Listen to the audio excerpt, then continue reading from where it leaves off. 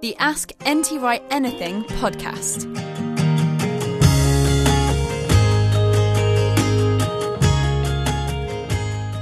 Hello and welcome along to the show. I'm Justin Brierley, Theology and Apologetics Editor for Premier, bringing you another edition of the programme that gives you the thought and theology of Tom Wright in very accessible podcast form. It's brought to you in partnership with SBCK and NT Wright Online, and we're going to be looking at questions about the Old Testament on today's programme.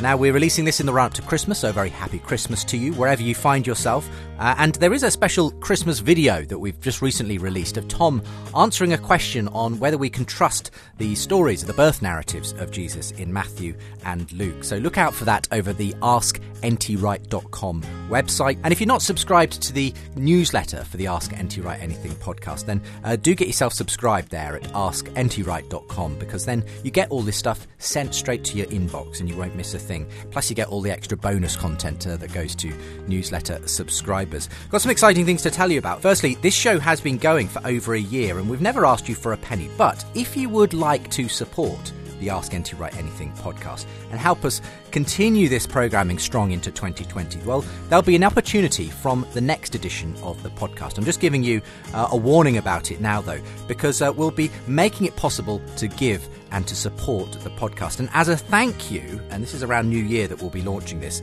we'll be making available the Ask NT Wright Anything ebook. Yes, that's right, we have an ebook from the show in which Tom responds to 12 tough questions on things like biblical inerrancy, atonement, life after death, the return of Christ, female ministry, and much more. So that's something exclusive you'll get if you feel able to support the show for any amount. So I'll tell you more about that on next week's programme, because that's when we're going to be making that possible to do that. But I'd also like to tell you about a very important date in 2020. I want you to save this date, ring fence it in your diary, Saturday the 9th of May in London. Why? Because NT Wright is going to be at Unbelievable the Conference in London. Yes, Tom has managed to make some space in his diary and will be joining me as our key speaker at this year's London conference. If you love theology, if you're interested in apologetics, you'll love coming along to this year's Unbelievable Conference, as I say, Saturday the 9th of May. And as part of that, we will be doing an Ask NT Wright live audience episode, so you'll want to be part of that, I'm sure. We don't have anywhere to send you to book in yet, but do ring fence it in your diary, Saturday the 9th of May. That's all from me by way of housekeeping. Let's get into today's show. Welcome back to the programme, and we're going to be talking about the Old Testament today, Tom. Now, obviously, your speciality is the New, not the Old necessarily, but I think you've got a few things to say about the Old Testament as well.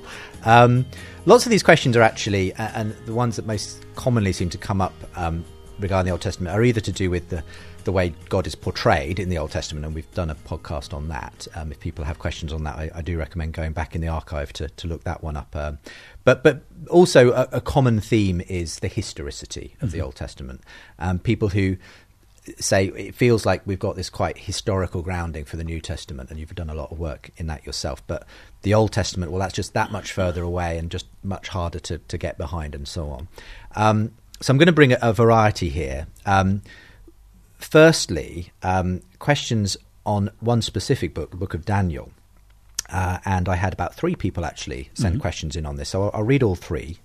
Alex in Kent says, Bart Ehrman said that modern biblical scholars say the book of Daniel was not written in the 6th century BCE by a Hebrew prophet named Daniel, but much later, chapters 7 to 12, around the time of the Maccabean revolt in the 160s CE. How would you respond to this? Spencer in Mead Buffalo, New York, says, what do you make of Porphyry's attack on the historicity of the Book of Daniel? Again, mentions Bart Ehrman asserts that his view is widely accepted by contemporary historians. To what extent is Porphyry's argument credible?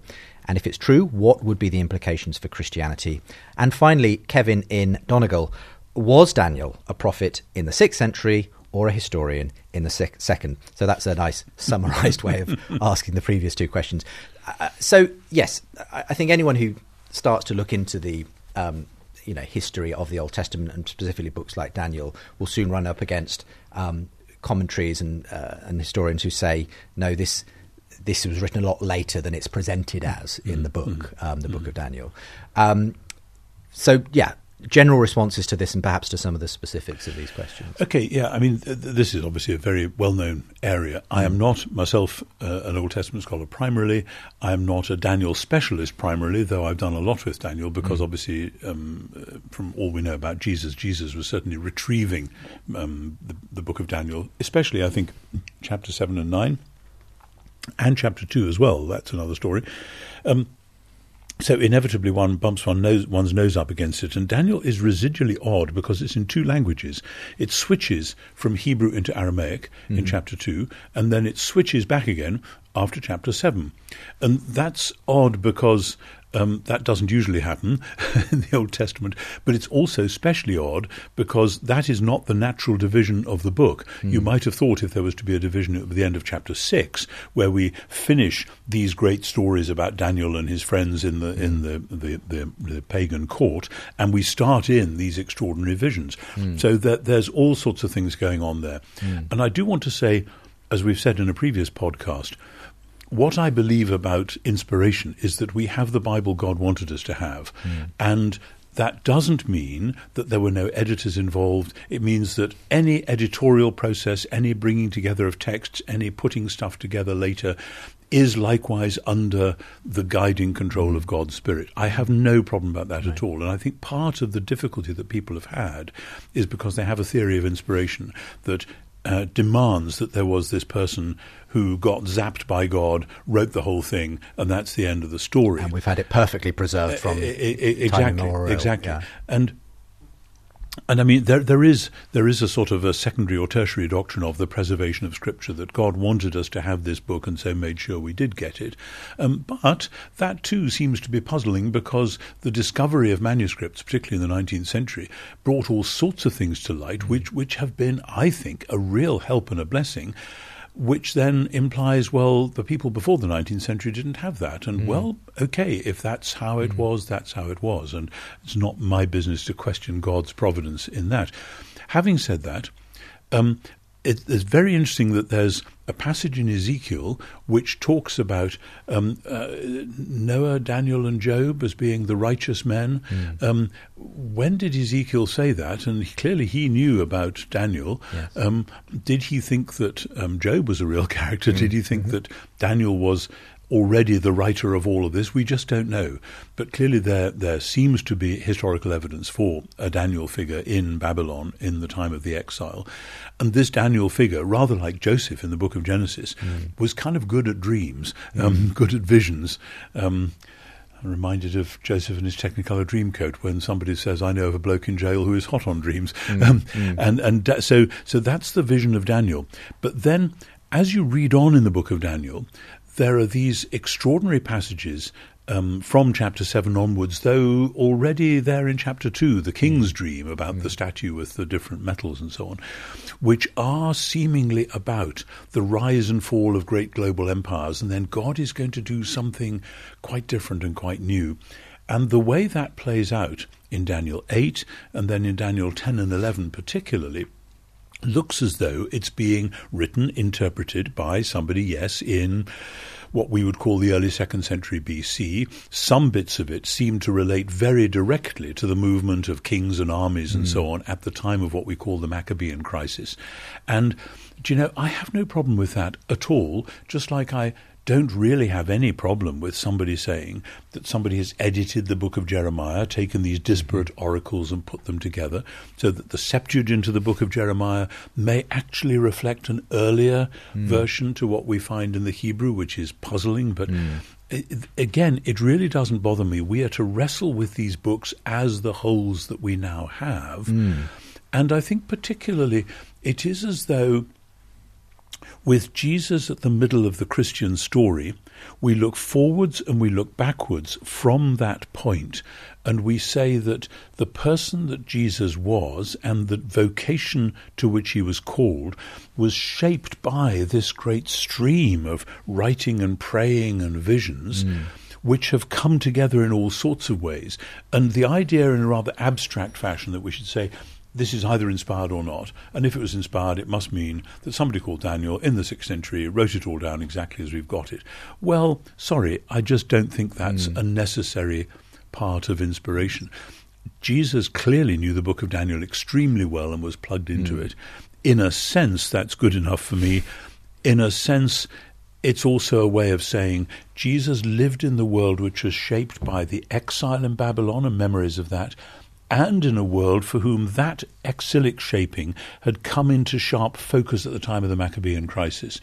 Those are really, really important in order to understand how a first-century Jew like Jesus of Nazareth would be responding prayerfully and wisely and to his calling from God. So I'm not bothered by what Bart Ehrman or Porphyry or anyone else says about it. Well, we'll come back to the more general issues of the historicity, because I've got another one coming up, which is someone who really feels like they're going through a crisis of faith, really, because of it. But here's another one, and you mentioned him already, the Book of Job. And the question from Stephen in Beaverton is simply, do you believe the Book of Job is a true story? Now, I suppose you could interpret that in different ways. Good. But I think what Stephen's getting at is it historically what happened? Because obviously it's purported, I believe, to be one of the oldest pieces of writing in the Old Testament. Yes, I don't know that, but it might well be, yes. And obviously some people take it as essentially detailing something that really happened to a person called Job. And others take it as more a sort of wisdom literature, that it is an allegory or a parable of its time of a man called Job coming to terms with the problem of suffering in the face of God.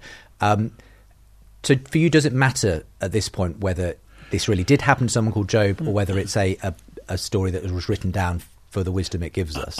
I'm inclined to say that it does matter that it wasn't, because it is so stylized, with the three comforters making their speeches and Job responding and all that, and then at the end Job gets stuff back again, etc. It looks like, whether you call it a piece of wisdom literature, I mean, I suppose it is, but it looks like a perfectly good, comprehensible narrative framework for expressing the quintessence of the ongoing so-called problem of evil. As to whether it's a true story, I want to say, is the parable of the prodigal son a true story? And I want to say, absolutely, yes, it is. Did it happen? No. And so there are different levels of true story, because I know that can then be slippery. People then say, oh, well, Jesus was just another story. Exactly. The two disciples on the road to Emmaus, that is rather like the parable of the prodigal. And I want to say, no, actually, that actually happened. And I think Luke intends us to think that. And so it's then about this complicated thing of authorial intent. But I don't think it matters at all that Job should be historical. And I think that anxiety as to whether it was, and I would say something similar about the book of Jonah, though I think Jonah probably does have a strong historical core, that I think the anxiety as to whether it's historical or not comes from a period, particularly in the 18th century, which is sort of, we in the Western world have got stuck there, where the Enlightenment critique of biblical Christianity was very much, it's either historical or it's all rubbish. And so we will attack the history and we'll undermine your faith. And I want to say the Old Testament is full of many different literary genres. Classically, when the Psalms say that God has smoke coming out of his nostrils, I don't think it actually means he has literal smoke coming out, etc., etc. And so we need to lighten up about that.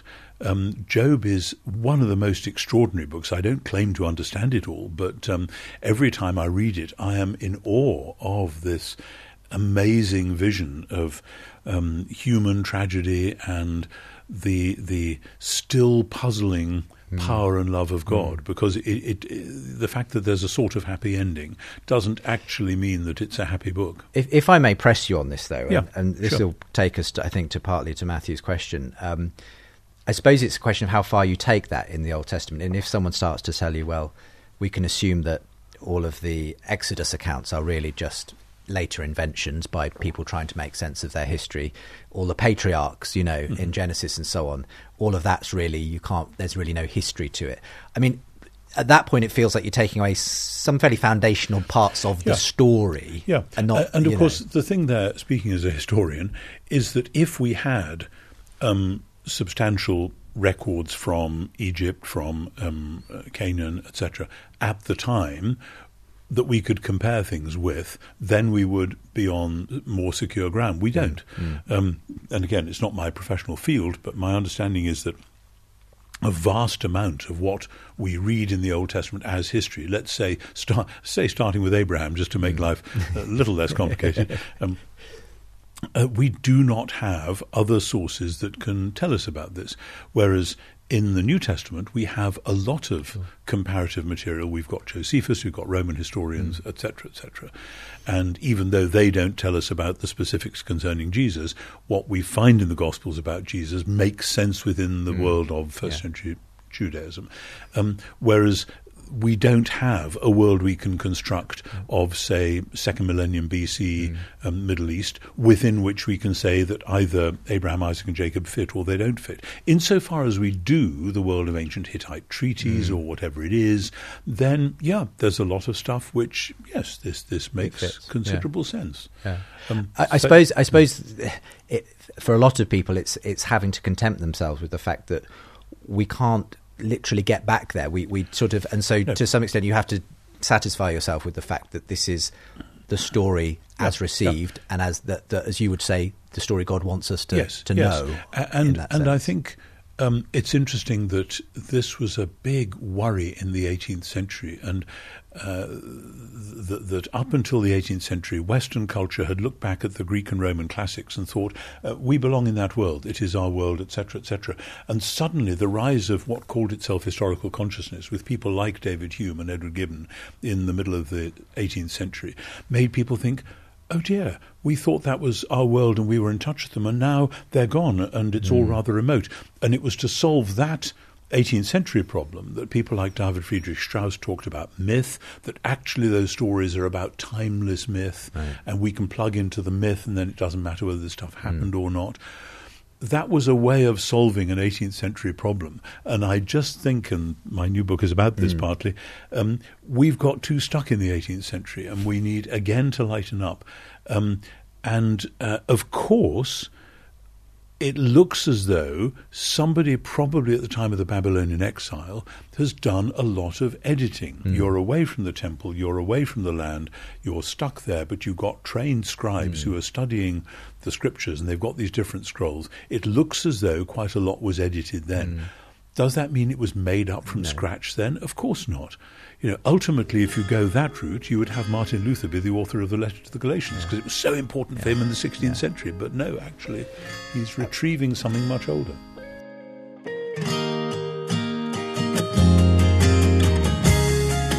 Today's show is brought to you in partnership with SPCK, the UK publisher of Tom's material, and two new books you may be interested in: The New Testament in Its World, An Introduction to the History, Literature and Theology of the First Christians, in which N.T. Wright and Mike Bird provide a thorough overview of the New Testament for students, church leaders and indeed everyday Christians. And another brand new book from Tom, History and Eschatology, Jesus and the Promise of Natural Theology. It's the book version of Tom's Gifford Lectures, of which Miroslav Volf said a creative and arresting contribution to natural theology. This book argues for the plausibility of the Christian vision and the relation between God and the world by taking seriously the history of Jesus Christ. Both books available at spckpublishing.co.uk. Just search for N.T. Wright.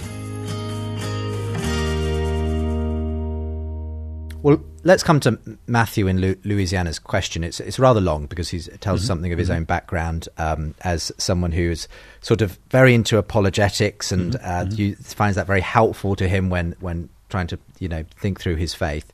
But he started to really go through the Old Testament, and he says he's run into a big problem because so many of the sources he's coming across online and so on are very sceptical of the historical background of lots of parts of the Old Testament.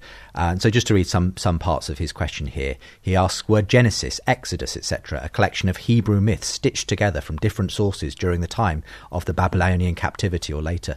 What about archaeological finds showing that a certain sect of Hebrews believed Jehovah had a wife and worshipped her as his equal? And he goes on to say, I couldn't turn the sceptical part of my brain off, and as I ventured online for answers, I kept encountering these questions and more, all casting doubt on the validity of the Old Testament narratives. But there's such a dearth of apologetics in this area that I couldn't calm my scepticism.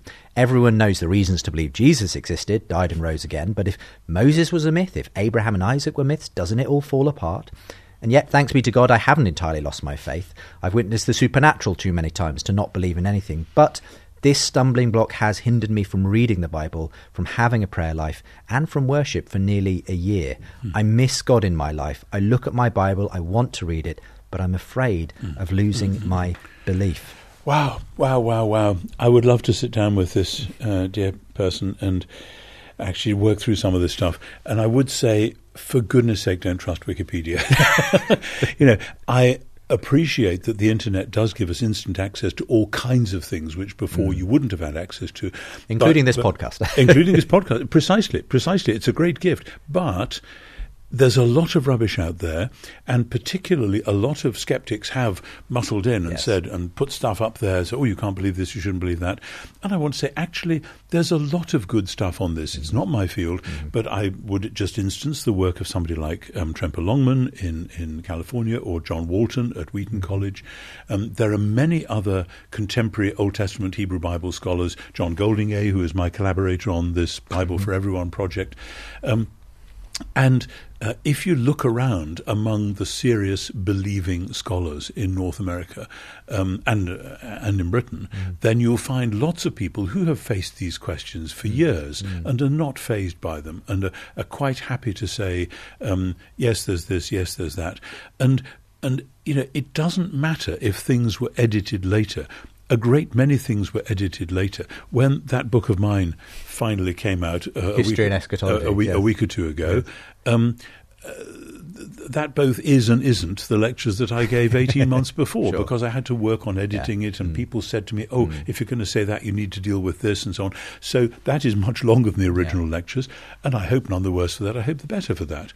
And I think the vision that we have, say, of the Pentateuch, of Genesis, Exodus, Leviticus, Numbers, Deuteronomy, I see that as a very, very ancient set of documents which have been edited into this amazing artistic form, where Leviticus, which seems so strange for us moderns, sits right in the middle, with the Day of Atonement right in the middle of that.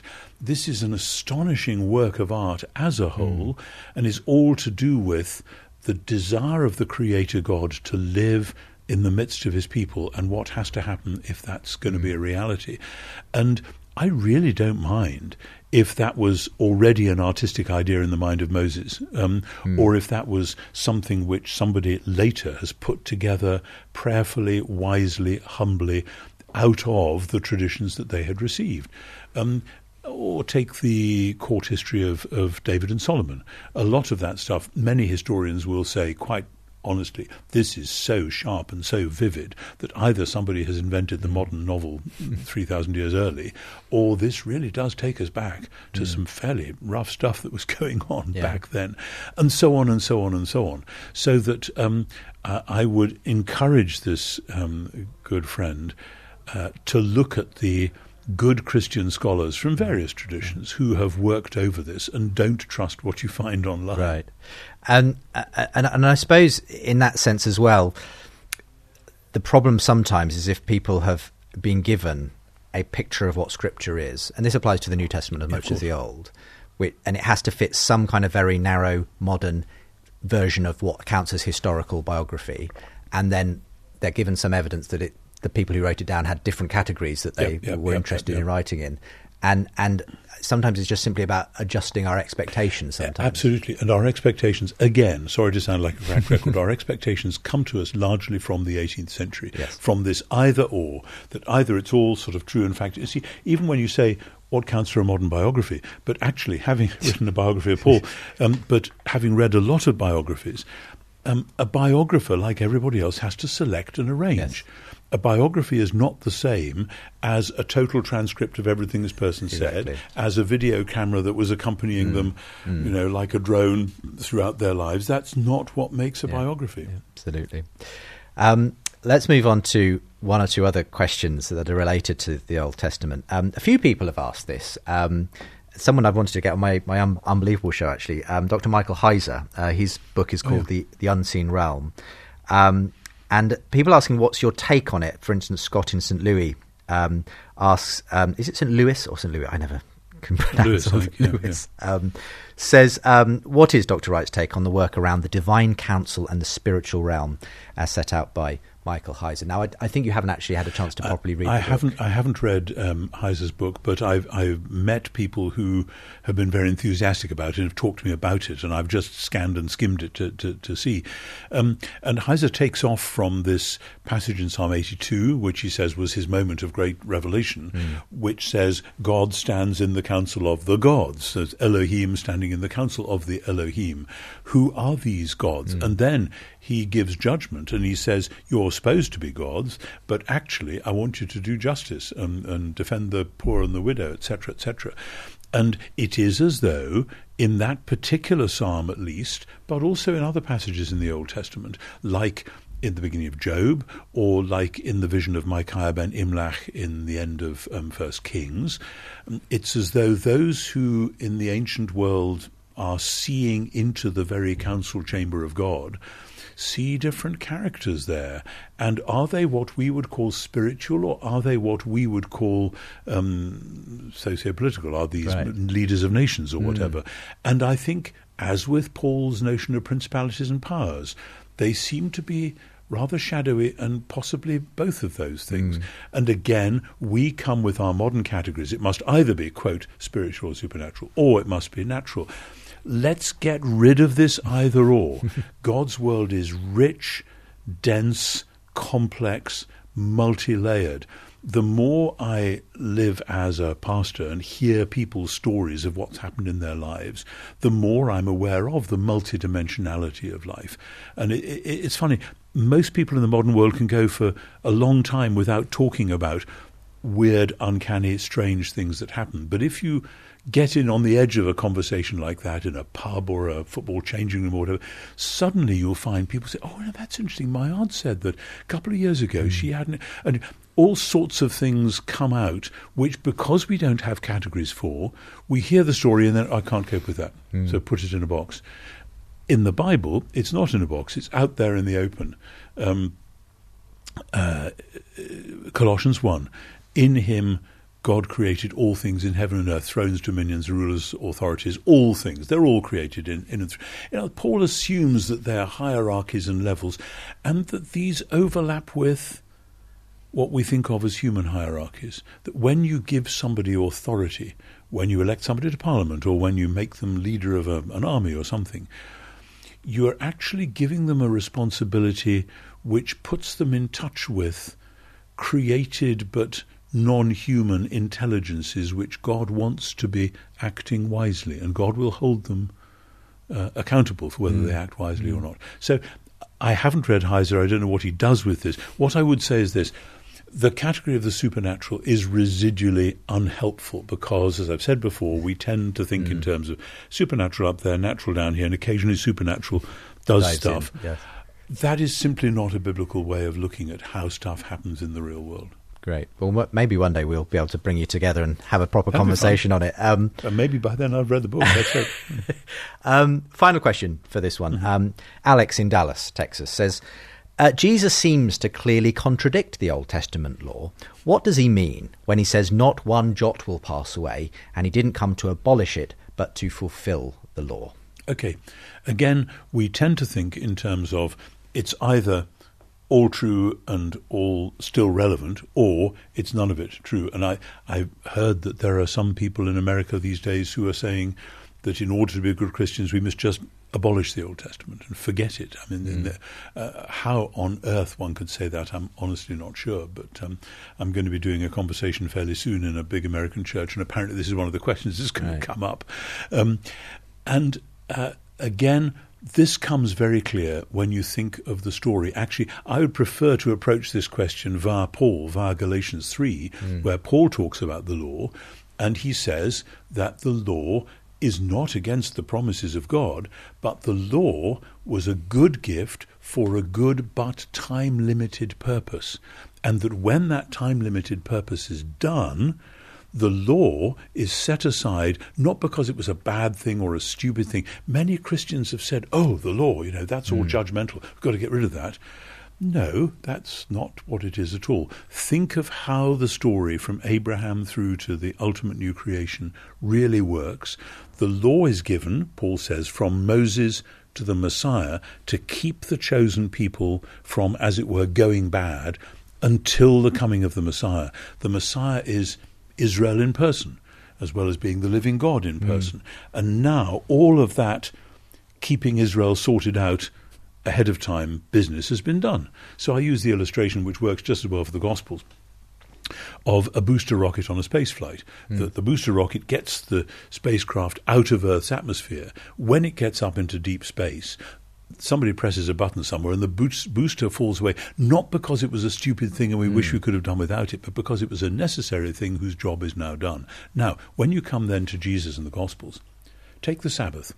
Sabbath is made for man, not man for the Sabbath. So guess what? I'm going to drive a coach and horses through your Sabbaths. Well, actually, as many, many Jewish teachers have been telling us for years, the point of the Sabbaths is that they are the weekly anticipation of the age to come, the coming age.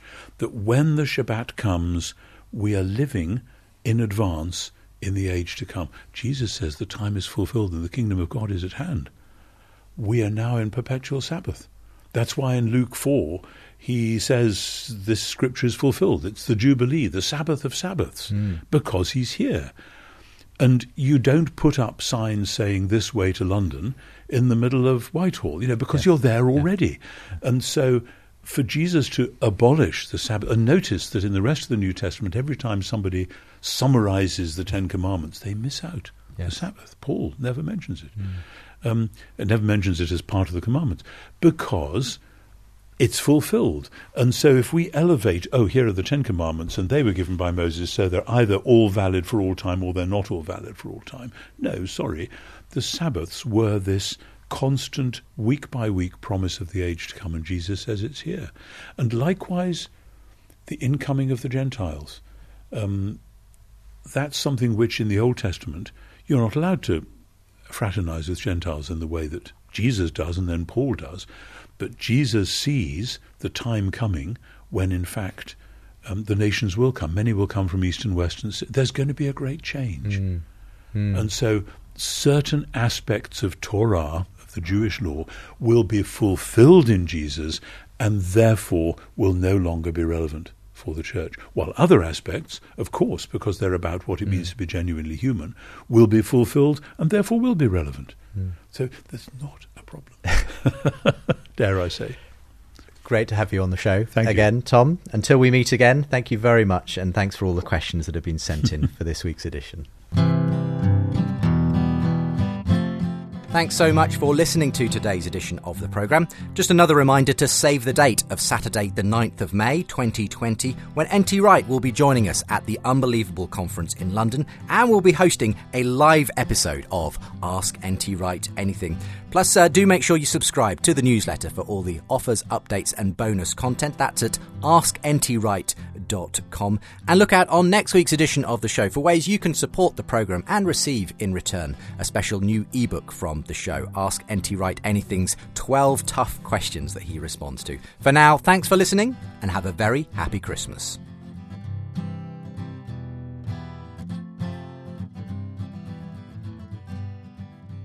You've been listening to the Ask N.T. Wright Anything podcast. Let other people know about this show by rating and reviewing it in your podcast provider. For more podcasts from Premier, visit premier.org.uk/podcasts.